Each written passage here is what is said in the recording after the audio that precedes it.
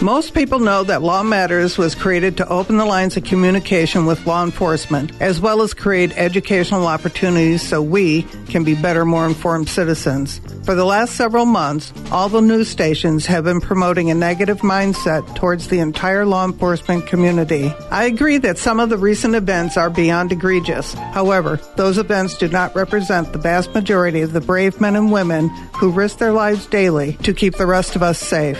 I'm asking you to please, next time you see a member of law enforcement, show some appreciation and thank them for their service. Now, let's start the show. Good morning, everybody. Thank you for joining Law Matters this morning. On the phone, we have Hal Kempfer, and he's going to give us an update about what's going on in Ukraine. Hal was a retired U.S. Marine, and he is the CEO of Global Risk Intelligence Planning. And Hal, talk to us. What's going on? Oh, good morning, Sherry. Good morning. Well, it's been a big week. Of course, the biggest news is this big sham referendum that they had in four of the oblasts or provinces over there, which the ones that Putin had claimed early on, Donetsk and Luhansk, but also Zaporizhia, where the big nuclear plant is, and then Kherson, which sits right above Crimea. So they had the sham referendum. They had done this before with Crimea after the 2014 takeover, where they claimed they annexed it as part of Russian sovereign territory. And, of course, Putin and others have made ample references that if it's sovereign Russian territory, they can defend it with all means. And at times they imply, and at other times they explicitly mention that includes nuclear weapons. So everybody's focused on this because the threat of nuclear weapons out there. Now, with that said, the Russians actually don't control the entirety of either of any of these oblasts. They actually are losing ground.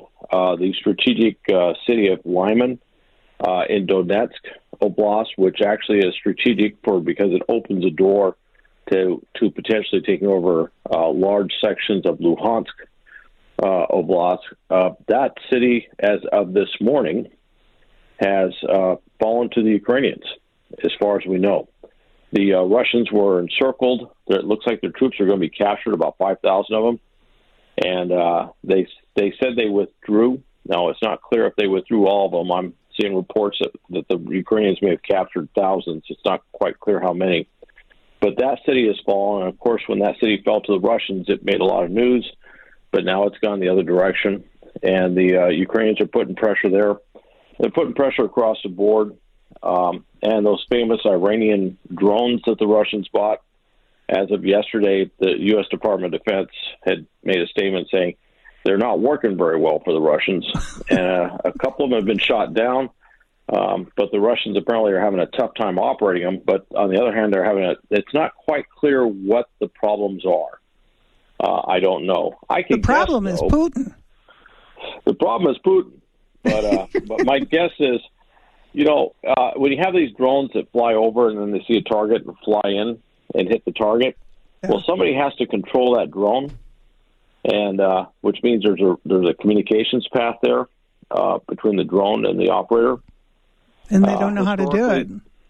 Well, historically, that's been vulnerable, too.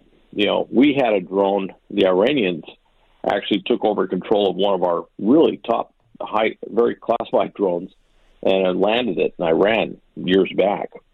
And so those comms paths, communications paths are a little vulnerable. So that may be happening. I don't know, but that would be my guess. So what's up with the pipeline? Oh, that's that Nord Stream 1 and Nord Stream 2 pipelines. Neither of them are actually pumping gas. Nord Stream 1 had been pumping gas. Nord Stream 2 was stopped from being opened. But neither of them were pumping gas, although there was still gas in the lines themselves. Well, the Swedes and the Norwegians picked up, and it's in Danish waters, but they picked up. First there was reports of leaks, but they actually went back and looked, and they had seismic registrations that there were explosions. And so the U.S., as of today, President Biden has said it was clearly sabotage. Everybody's saying sabotage. Russian state TV came out immediately and said the CIA must have done it. for nefarious reasons, right? And that's just for domestic consumption in Russia. But everyone's looking at this, say, yes, the Russians, and they gain something. They everyone says, well, gas. Why would they blow up that gas line? Because it's run by the Russians or owned by the Russians. Well, technically, the line itself is not owned by the Russians. It's managed by Gazprom, their Russian oil and gas company. But actually, a friend of mine who used to be an attaché, U.S. attaché, defense attaché in Russia, said, no, actually, the line itself is technically not owned. So who's ever liable and whoever has to fix it, it's not the Russians. So they blew it up. It caused a spike in gas prices. They also blew it up very close on the same day that the Baltic pipeline was opened up, which ships Norwegian natural gas to Poland into Eastern Europe. And I don't think the proximity there is by chance. I think that's to send a clear message about the vulnerability of not just the underwater pipelines, but also underwater fiber optic cables, which we all rely upon to talk. And so that's bringing up. Yeah, it's a very strategic move on their end to say, look, there's a lot of things that are vulnerable out there, and so now everybody's increasing their undersea patrols to make sure that that's not happening. Wow. Well, you've been busy this week, and I appreciate you keeping us informed about what's going on. And I want to talk to you after the show, maybe this afternoon. Will you be around? I will. Okay. Okay. Okay. Well, you have a great day. On, Sherry. Okay. Well, thanks for having me on. Okay. Talk to you later. Thanks. Okay. On the phone, we have the Oro Valley Police Chief, Kara Riley. Kara, can you hear me? Good morning. How are you? Great. Yes. How are you? Good morning. Good. How are you? We're hanging in here. All right. Well, thank you for having us on. Yeah. We know that you're up at the Steam Pump Ranch, right? Yep. We're on Oracle and Steam Pump Ranch, so we're just north of First Avenue and Oracle, and we are having a human trafficking awareness event. And we want everybody to go there. We were supposed to be broadcasting live from the Steam Pump Ranch, but we couldn't do it. The cost was not achievable. So we're kind of doing this a split thing. We're in the studio, and you and Chris are out there, and we're going to be able to talk to a few of the people later on in the show. But we want everybody to know that this event is there. That's Oro Valley Police and Law Matters are hosting this event with about 20 other agencies and organizations.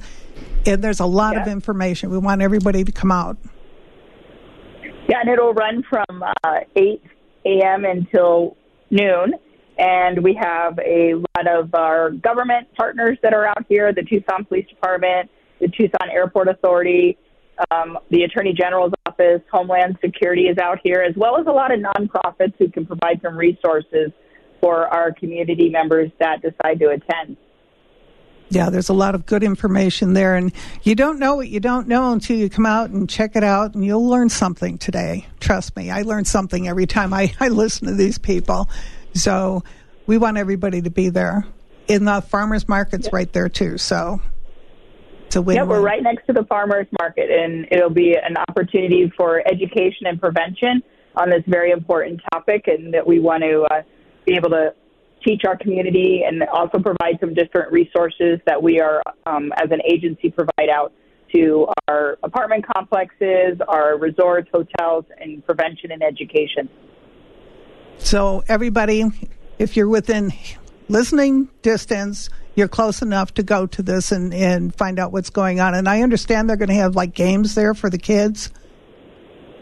There is a lot of games that are out here for the kids, and I just saw some hula hoops that were out there and a lot of candy that's on people's different tables, and so great opportunity, and certainly our farmers market is always an attraction as well with great vendors that are out here. Are you going to hula hoop for us? I am not. That is one thing I am not good at, dancing or hula hooping or singing. So, there you go. Okay, we'll book somebody else then. Exactly. Okay, in the studio, we have Tracy Miller, and she's going to give us some definitions and explain some of the legal portion of what happens with the sex trafficking. So all in all, we've got a lot going on this morning, and Tracy and I will both be at the farmers market right after the show. Is Kara there? Well, that's okay. Yep. No, I really appreciate it, and Tracy Miller is a great resource that can answer any questions that may come in from the public as well. So yeah, please come out to the farmers market, and we look forward to seeing everybody out here. Okay, we'll see you in about an hour. Okay, thank you so much. Thank you. Tracy, tell us what's going on with, and I have to say this, I was talking to somebody and we were talking about the Bill Cosby case, and I said, well, that was sexual abuse. And they said, well, sex trafficking is sexual abuse. Explain what the difference is so people understand that his case was a little bit different than Jeffrey Epstein. So, Sherry, I think the biggest point there that's helpful to think about is for sex trafficking, human trafficking, there's an element of deception, force, or coercion that goes on. And while sexual assault is usually something, or sexual abuse, it's a non-consensual sex contact between two different people. It doesn't have to involve deception, force, or coercion at all. And that's kind of the difference between them. When we're talking about human trafficking, what we're talking about is a dynamic that involves commercial sex acts. It involves victims who are repeatedly subject to a form of torture that most of us just can't even imagine. And I would say that's, the biggest difference. And the legal distinction in the language that is used is force, fraud, or coercion. And that's what sex trafficking is about. It's different than sex assault or sex abuse in that way. Okay. Tell people a little bit about you, your background. Oh, my goodness. Okay. Well, I grew up in a small town southeast of Tucson, but I've been in Tucson the majority of my life. I have worked at the Pima County Attorney's Office now for over 30 years. I started as You don't even look like you're 30 years old. Yes, well, I'm much over than that. Thank you, Sherry. I started out as an intern through the University of Arizona when I was getting my political science degree. And I just fell in love with what our office did and what it stands for. And I never left. I started out working there as a legal secretary. I then worked as a paralegal. I then trained secretaries and paralegals in the criminal division. I had an opportunity to work with some very experienced and wonderful prosecutors in our office over the years, and many of them motivated me to go to law school. So when my children were old enough, I attended the University of Arizona, James E. Rogers College of Law, and graduated in 2014. And I have been a prosecutor ever since. I love the office and I love the work that we do. I'm currently the bureau chief for the Special Victims Unit, which supervises and handles all of the sex crimes that occur in our community, whether it's adults or kids, and also the domestic violence area falls under our bureau. So I have a great group of prosecutors and staff that work in this area that are committed to making sure that people who commit these types of offenses are held accountable.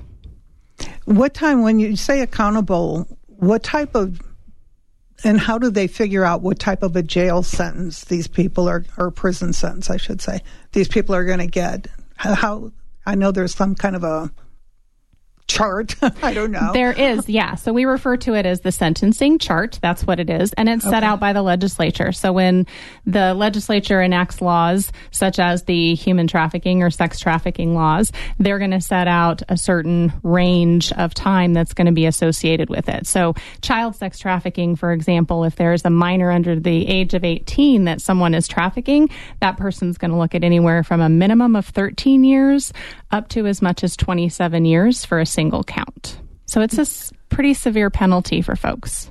So somebody like that singer, I guess his name is Kelly. Yes. He's going to jail for a long, long time. Yes. People with these kinds of offenses will be going to jail for a long, long time. I know federal statutes and different statutes do mandate different sentencings. So I don't know exactly, what the sentencing schemes are for them. In Arizona, it is 13 to 20, 27. And oftentimes we hear people talk about getting out for good behavior. This kind of a sentence requires them to serve 100%, a day-for-day sentence for child sex trafficking. So it's not time served, slap on the wrist, and you get to go. Absolutely not. Get out and play again. No way. So, okay. That I'm glad to hear that. Now, you said federal. Is there a different type of sentencing thing between a federal and what would make something a federal crime compared to a state or a county?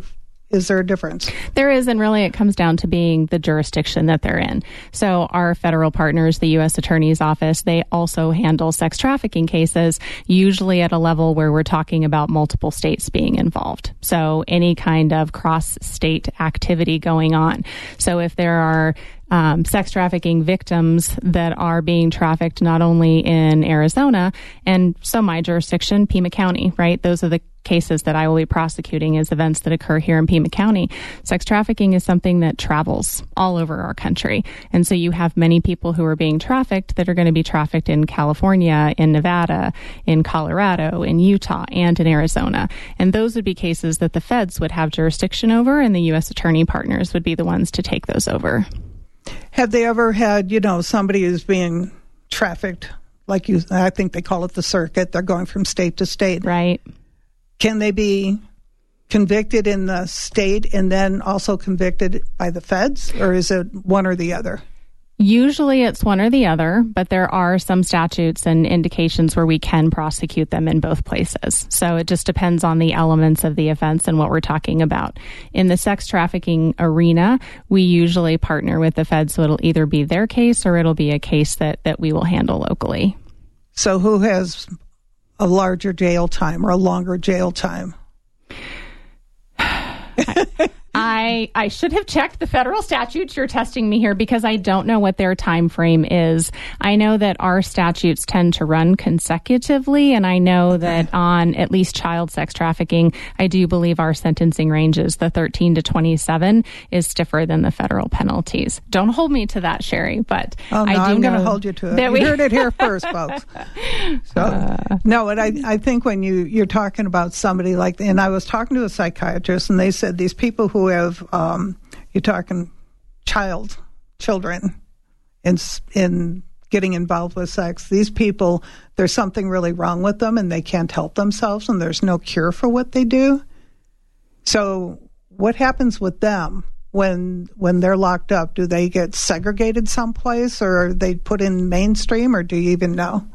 So I do know that if someone is convicted of an offense that involves a child, particularly a sexual offense, they are housed separately from other offenders in the DOC system. So the Department of Corrections does, as a general rule, house those people separately, separately from all the other populations. So all the perverts are in one room and all the normal people are in the other ones, just bad judgment people?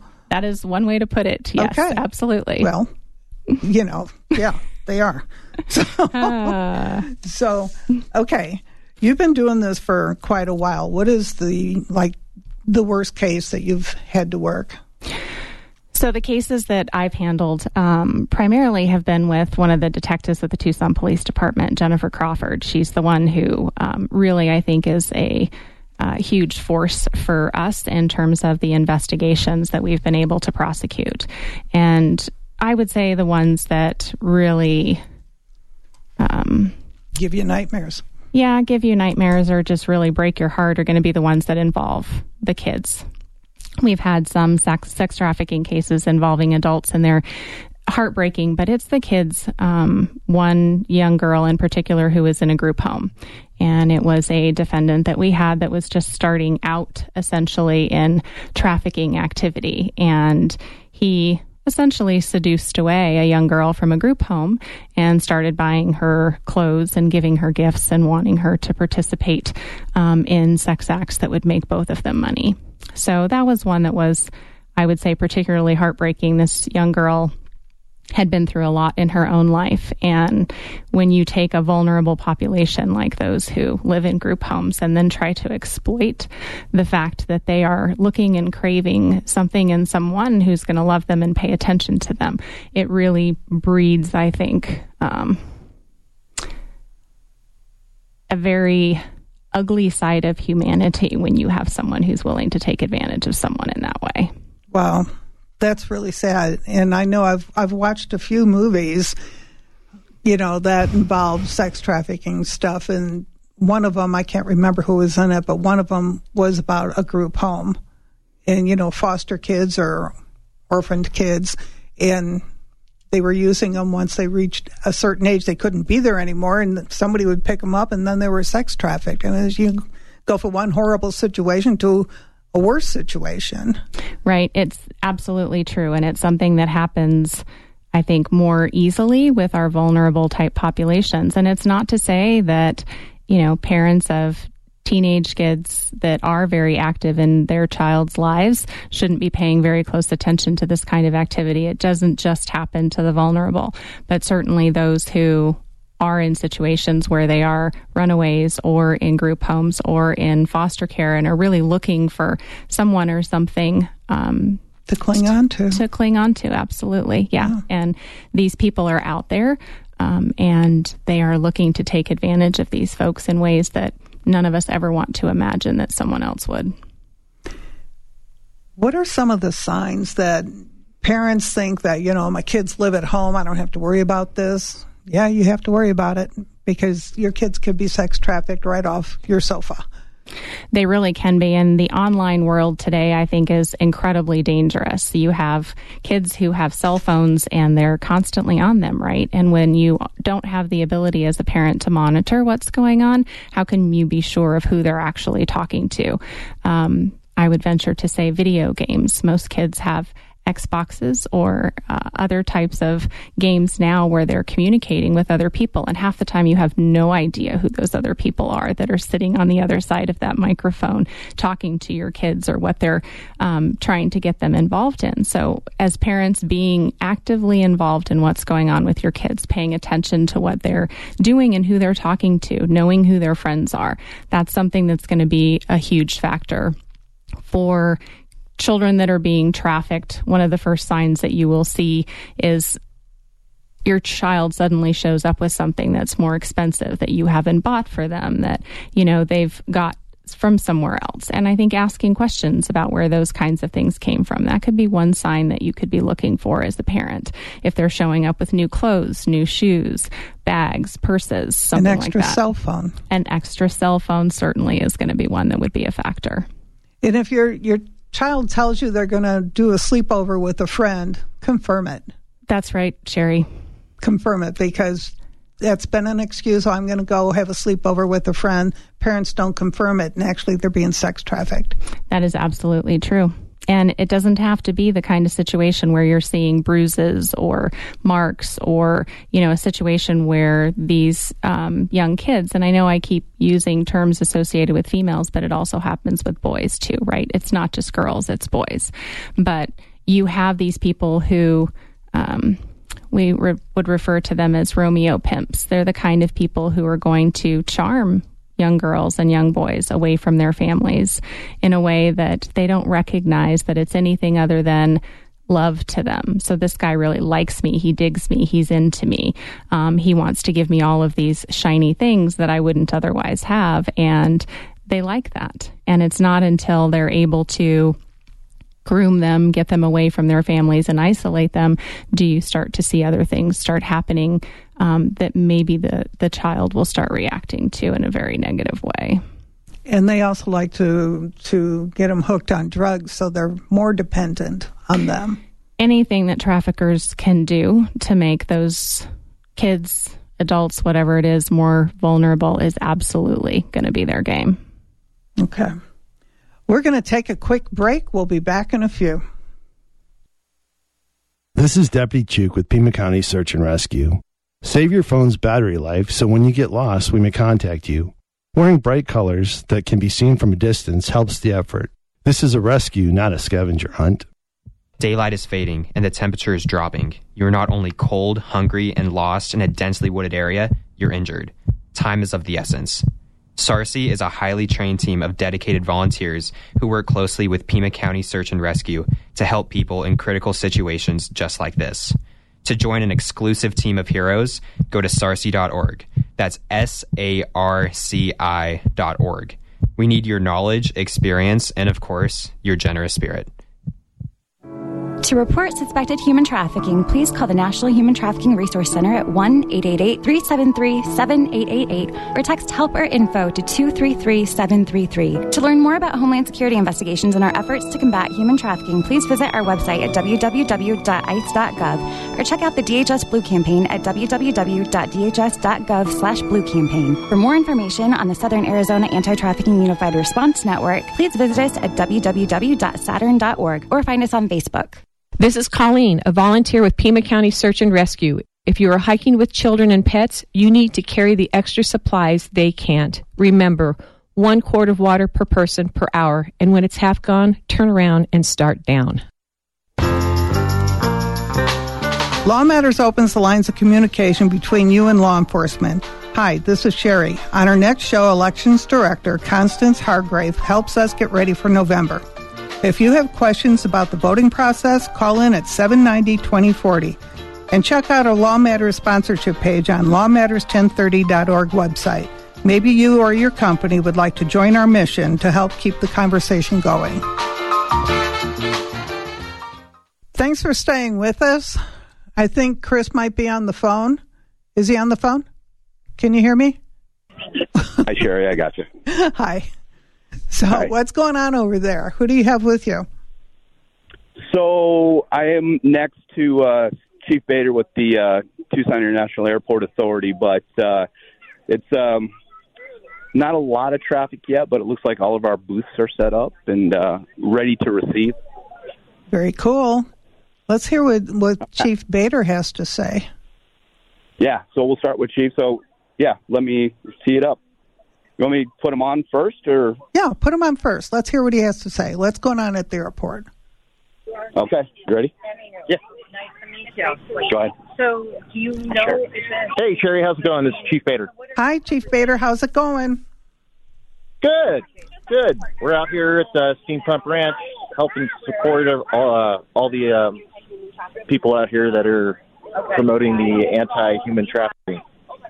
Tell us what's going on at the airport. What does the airport do to help make people more aware of what's going on with sex trafficking and human trafficking?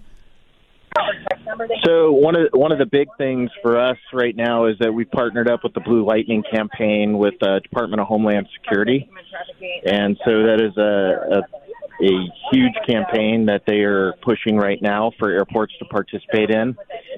It allows people to have information and get resources if they're being trafficked. So we have different signs throughout the terminal and in more private locations. So if somebody that's being trafficked gets an opportunity to get to themselves, they can access this information and make a phone call and try to get help. One of the key things is that the Tucson International Airport was the first airport in Arizona to partner with the Blue Lightning campaign. That's awesome. I had not heard about the Blue Lightning campaign. Had you, Tracy? I have heard about it, yes. And so you say, it's all over the airport, like in the ladies' room? Yeah, so in the restroom stalls, there's posters and signage to where people, if they're in one of the stalls, they can privately get that information, get a phone number and information on how to get help. Okay. And are the resources located at the airport, or is it a number they call? How does this work? No, it's a national number that they would call, and then they would help them find the resources here in Arizona or in the Tucson area to get that help. And then obviously, it says for them to also call 911, which would contact us, and then we would respond and help with the situation as well. Oh, that's awesome. I didn't know about this program, and the airports are one of those places where things happen. It's unfortunate, but things do happen. Have you had any situations where you've helped somebody who was in a situation they wanted out of? We've had a couple. Fortunately, what it's been is that somebody in the airport has seen some suspicious behavior and have called us directly, and then we've gone over and investigated. Fortunately, it wasn't anything super serious, but we were able to get people the help that they needed. And then we've also been working recently with our fixed-based operators that we have out there, which are the other private businesses that surround the airport for people that have general aviation aircraft. So we've been working with them as well because there is also the possibility that individuals being trafficked on private planes as well. Yes, so true. Okay, well, then, that's awesome. Yeah, go ahead. I was going to say the other thing that we do, too, is anybody that works at the airport, they have to go through a security process to get their ID badge to work at the airport. And part of that process, they have to go through specialized training on security measures, and we do have a human trafficking part to that. And so they go through a human trafficking to be able to recognize and identify signs of somebody that's being trafficked. That's awesome, because they didn't used to do that. And everybody, I mean, especially the airport, but any industry, hotels, restaurants, people need to be trained so that they recognize what's happening. Maybe we can help more people that way. I don't think we'll ever stop the trafficking thing, but at least we can do our best to help people who are in that situation. Yeah, hopefully we can put a nice sized dent in it. Exactly. Always disrupt their activities. So I appreciate you coming on and talking to us. Tracy and I will be there probably in about an hour to join everybody and see what's happening at the Steam Pump Ranch. Well, very good. Look forward to seeing you. Okay, we'll talk to you soon. Hey, Sherry. Yeah, I'm back. How are you? I'm okay. What else do you have out there? What's going on? Well, we've got quite a bit out here. We've got our non-government partners. We got people from the International Rescue Committee. We've got Pathways of Arizona. We've got Arizona Dream Center. Then we've got our government partners. I heard Tracy talking about Detective Crawford. She's out here with Saturn, which is the Southern Arizona Anti-Trafficking Unified Response Network. We actually also have our state-of-the-art brand-new Oro Valley PD Mobile Command Center. So if anyone's interested in checking that out, it's on site. Oh, cool. Do you have lights flashing so we can find it? Yes, we do. Okay. So yes, we do. Very cool. Is Gina available? Is she out there? Yeah, absolutely. From Soul Survivor. Let me. There she is. Hold on. I'm going to walk over to Gina. Gina's visiting the other booth. Soul Gina? Survivor Inc.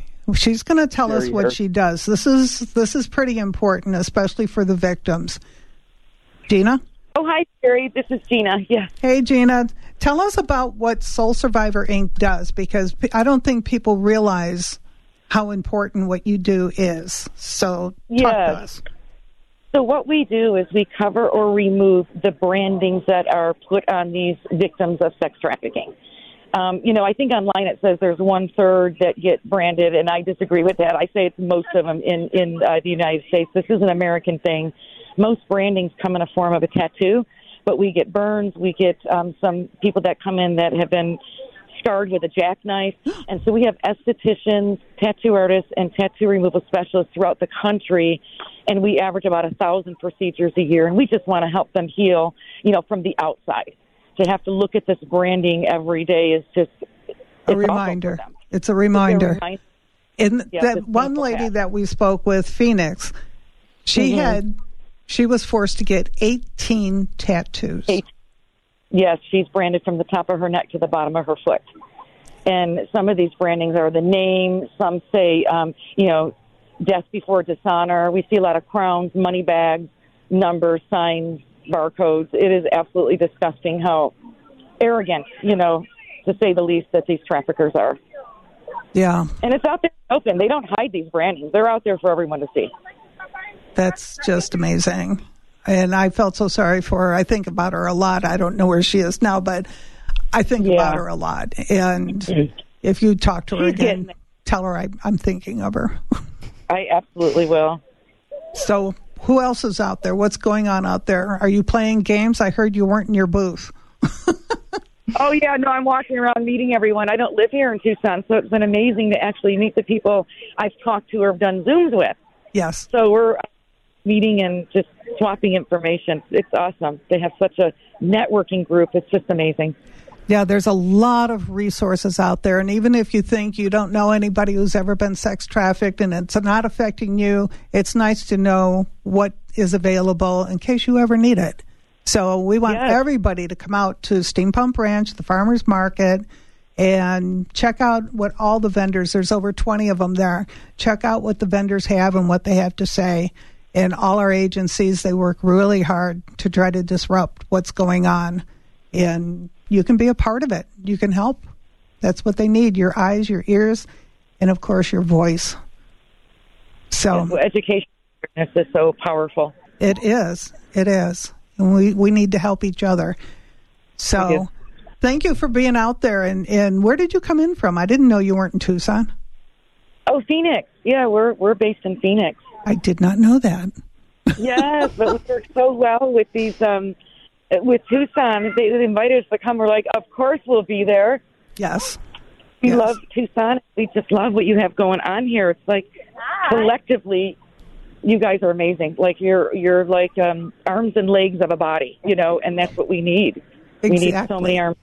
We need all these agencies to work together, and every one of them does a little bit of a different thing, which is great. And they work together. So if you need help or you want information, these are the people that can help you. Thank you, Sherry. Thank you, Gina, for everything you do. Yes, thank you. Is Chris? Hey, Sherry, I'm back. You're back. Okay, what else is going on out there? Well, we got Pathways of Arizona. It's a real important group. They do the outpatient behavioral health. They help try to restore these victims. I got Stacy here, if you'd like to talk to her. Sure. Here you are. Hi, Sherry. I heard him tell you, it's Sherry. So, Stacy, who are you with, and tell us what you do? I'm with Pathways of Arizona, and I'm a therapist there. Okay. Do I need help? This is Sherry. She's a case for the coach. So tell us how you help the victims when they come your way.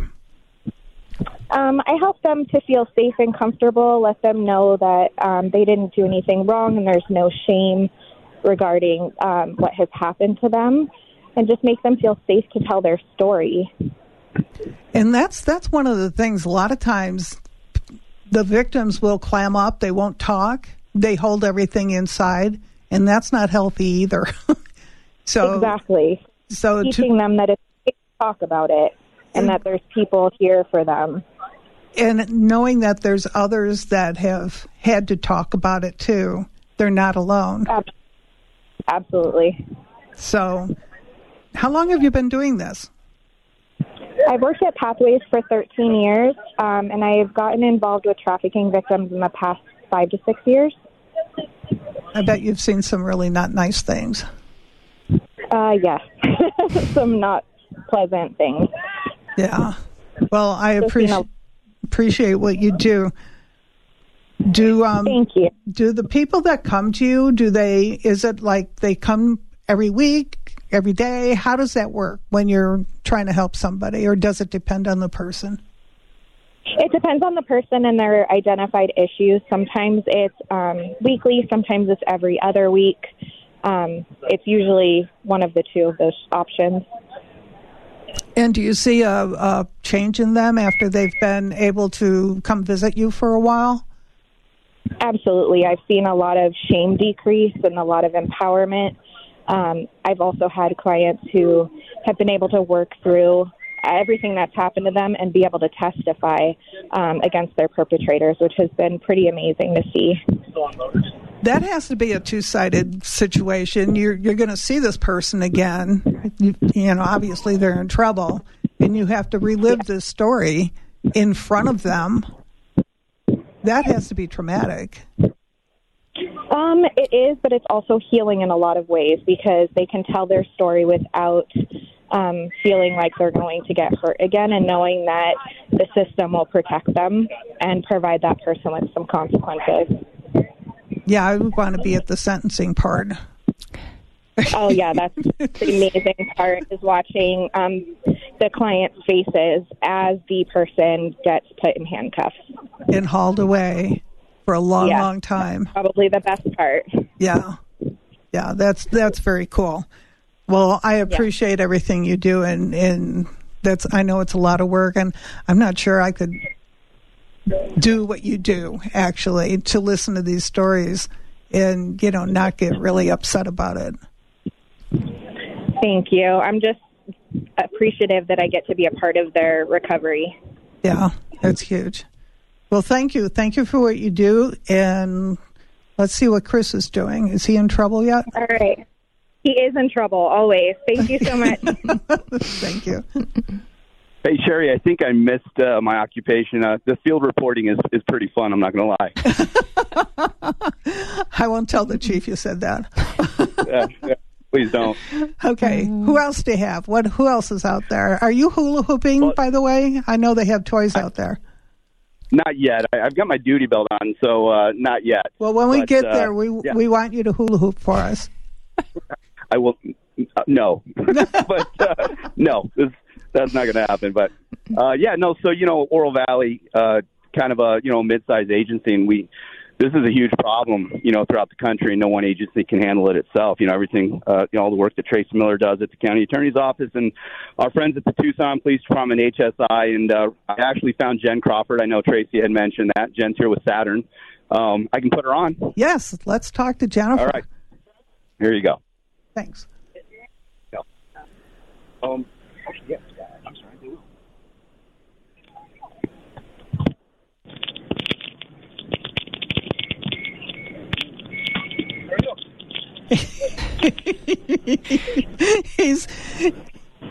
He's looking for her. Is she hiding? Oh, good morning. Hello. Hey, Jennifer. Can you hear me? How are you? No, sorry. I had to get situated over here. I'm good. How are you guys this morning? We're doing great. We're doing great. Good morning, Jen. Good morning. Yeah, we're just out here. We got all set up, so everybody should come out and come say hi.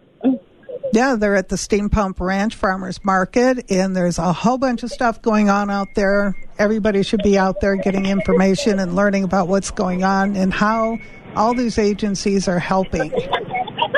And especially Jen, she works really hard. I just put people follow us on our Facebook page, Saturn. I just posted a bunch of pictures from all the different organizations that are out here. So it's a beautiful day. It's not too hot right now. So yeah, they'll be there until noon. And Tracy and I will be out there right after the show. We're going to go out there and watch Chris Olson hula hoop. Perfect. So, are you tired? When did you get in? I know you were out of town. I did. I was actually at a human trafficking awareness conference all week long up in Las Vegas, meeting with some of our people up there. We actually do interact with Vegas quite a bit, unfortunately, but probably no surprise. Obviously we have a lot of cases with minors or adults there. Sometimes because obviously they're traveling, and Vegas is a huge, money marketing hub, that we have a lot of interaction with Las Vegas. So it was nice to go up there and meet our current counterparts and get some new information on what they're seeing and trends that, certainly overlap into our jurisdiction as well. So I got in late last night. I got to bed about 1 a.m., 1:30 this morning. Oh, my God. Because, flight delays, it's all good, though. Well, I'm glad you made it, and I'm glad you weren't in Tampa, because I was watching the news. I'm going, do you see Jen flying around anywhere? Being blown around? So, very cool. We're going to be there in a little while, and hold the fort down for us, okay? All right, we will. We hope to see you guys out here. Okay, we'll talk to you soon. All right. Thank you. Thank you. So, let's see if Chris gets back on. He's going to hang up Field on me. reporter Chris is back. Sherry? Field reporter Chris. I love it. So what else is going out there? Last year they had food trucks out there. Are the food trucks there? I don't see any food trucks. We have so many vendors from the farmers market that there's plenty of food. But from where I'm standing, I don't see a food truck. I think we do have some tents set up that are providing breakfast, but no trucks that I see. You can go out there and have breakfast, visit all the people that are, in this area. This is a huge event. We do it every year, first Saturday in October. This is something that people need to know. This is October, the Sex Trafficking Awareness Month. So, Chris. Yeah, the address itself, to put in your Google Maps or your Apple Maps is 10901 North Oracle Road. One way to access it is behind the QT on Oracle Road, and you can just drive behind the QT and access it. Oh, okay. It's on the west side of the street. I know that. I remember that part, so I won't get lost. So, Tracy, tell us more about the efforts you put into charging somebody. How do you get the evidence, and is it difficult to convince these people, because the victims are the crime scene? Is it difficult to convince them to testify? That's probably the most difficult element of these kinds of prosecutions. You have these people who have survived some really terrible nightmares for most of their life, and to try to get them to cooperate and, as you said earlier, relive this situation in a courtroom and testify against the person that has been so evil to them for so long. That's not an easy thing to get someone to do. And the most important dynamic, I think, for all of us is that these victims become survivors and that they're able to heal. So what is it that we can do to assist with that? We clearly want to put the perpetrators away for as long as possible. Most of our cases, however, do end up pleading if we're able to charge them. And a lot of it is the detectives that are working these kinds of cases. Detective Crawford and the folks from the federal side, it really is how they handle these folks when they encounter them, right? So if they are treated in a way that makes them feel respected, not feel shameful, and they are... they have the services that are available to them. All of those things and the way that they're talked to and the way that they're treated initially makes a big difference in whether or not they're willing to or have any desire to participate in prosecution. It's never something that we force, because we understand and recognize the dynamics of surviving human trafficking. But for us, in terms of charging, if we don't feel that the survivor is going to be able to participate in a prosecution, sometimes we'll look for other kinds of things that we can charge the person with, maybe a lower level class felony. It's not going to be as serious as the trafficking charge would be necessarily, but there are pandering charges and other things that we can do. Lower level felonies, but something to keep these people held accountable where it doesn't require victim participation for us to be able to go forward. In some instances, we do charge the trafficking and hope that the victims are going to be able to come forward and testify and put that perpetrator away and keep them out of the community. You said pleadings. So give me an example. You're charging somebody with sex trafficking, maybe, obviously each time they're assaulted is a trafficking situation. How do you prove that they've been assaulted? How many times? And where does the pleading come in? So for each one of the trafficking charges, sometimes we do charge collective activity if we're able to prove each one of those. But we can never prove a case like that without the survivor participating, right? In order for us to be able to prove that there was an act of force or coercion or something that was committed upon them in exchange for some sort of sexual activity, we can't prove that charge. So most of the time, if we are in a position where we can't prove that, then we'll look to a charge that doesn't require that. So pandering, for example, was the perpetrator involved in exchanging something of value, usually money, right, in these situations, for some sort of sex conduct, sex activity, then we can charge that person with that. And it's just the act of receiving that information.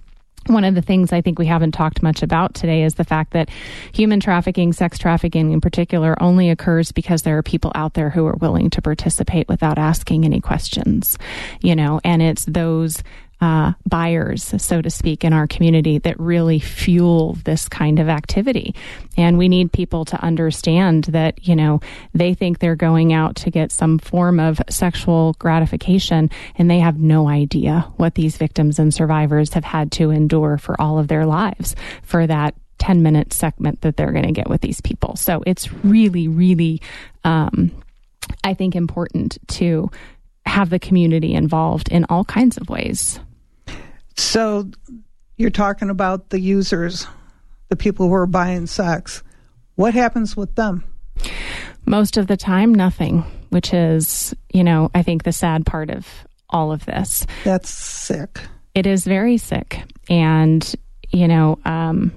unfortunately, the focus, I don't want to say unfortunately, the focus truly is on the trafficker, the person that has usually a number of people who are involved in this kind of activity. But the actual receivers of this kind of sexual activity have very little consequence. It'll be a misdemeanor in most of those particular cases if and when they're actually charged. Wow, that's kind of upsetting. It's more than upsetting. So what do we do to fix it? I think that becomes a legislative change. I think if there was a way for us to actually catch the buyers or be in a position of having them be held accountable for things, it definitely would up the ante and I think make it at least more difficult or more dangerous for them to try to be involved in these kinds of things. Like Prince Andrew, he was held accountable. That's hats off to her for not giving up on that. Right. It's like, he was the sex trafficker, but you were, a customer, I guess. Right. What do you call them? Yeah. So customer is a good word. Yeah. Well, every time I talk with people about this, I have my eyes open to new details that I didn't know before, and that's really cool. And like I said, the Blue Lightning, I'd never heard of that program. How long has that been around, do you know? I'm not sure. I want to say it's been at least a couple of years. And it really is about educating people in the community, particularly the airport. I mean, if anyone has used a restroom, like you said, at the airport, you're going to see the signs that are on the back of the doors as you close the stalls, letting people know that there is help. And that first step of people who are trafficking victims actually getting the help that they need and not being fearful or afraid that something bad is going to happen to them, that there are people out there to help them who want to help them is a big deal. And there's people right at the airport that will come and get you and save you. Absolutely. So it's not like you're calling 911 and you have to wait for somebody from downtown Tucson or Oro Valley or someplace else. They are right at the airport and they will keep you safe. They really are. And I think people who are trafficked, I think it was our Stacy at Pathways talked about the empowerment dynamic for these people. And she talked about being able to watch victims testify in court. There really is something to be said for watching the weight be lifted off a survivor's shoulders when they walk away from that stand and they have had the opportunity to look their trafficker in the eyes and let them know that they are more powerful than he ever was. And they're going to be held accountable. Absolutely. Absolutely. That's awesome. I want to remind everybody to come out to Steam Pump Ranch, the farmers market in Oro Valley, and see what's going on there. There's a lot of agencies, a lot of information. There's games for kids to play, and maybe we can get Chris to hula hoop for us. And I also want to remind everybody the Rockin' for Heroes concert is Sunday, October 16th from 12 to 6. This is a free concert. Donations are welcome, and the proceeds will go to Veterans First Responders Living Memorial that they're creating out there. It's pretty amazing. So check that out, too. And until next week, I want everybody to shop local, stay safe, and don't forget that we're going to have a lot of things happening in Oro Valley. Last words? Thank you very much for having me, Sherry. We look forward to seeing everyone out at Steam Pump Ranch. Exactly. Thank you for coming, and we'll be there shortly.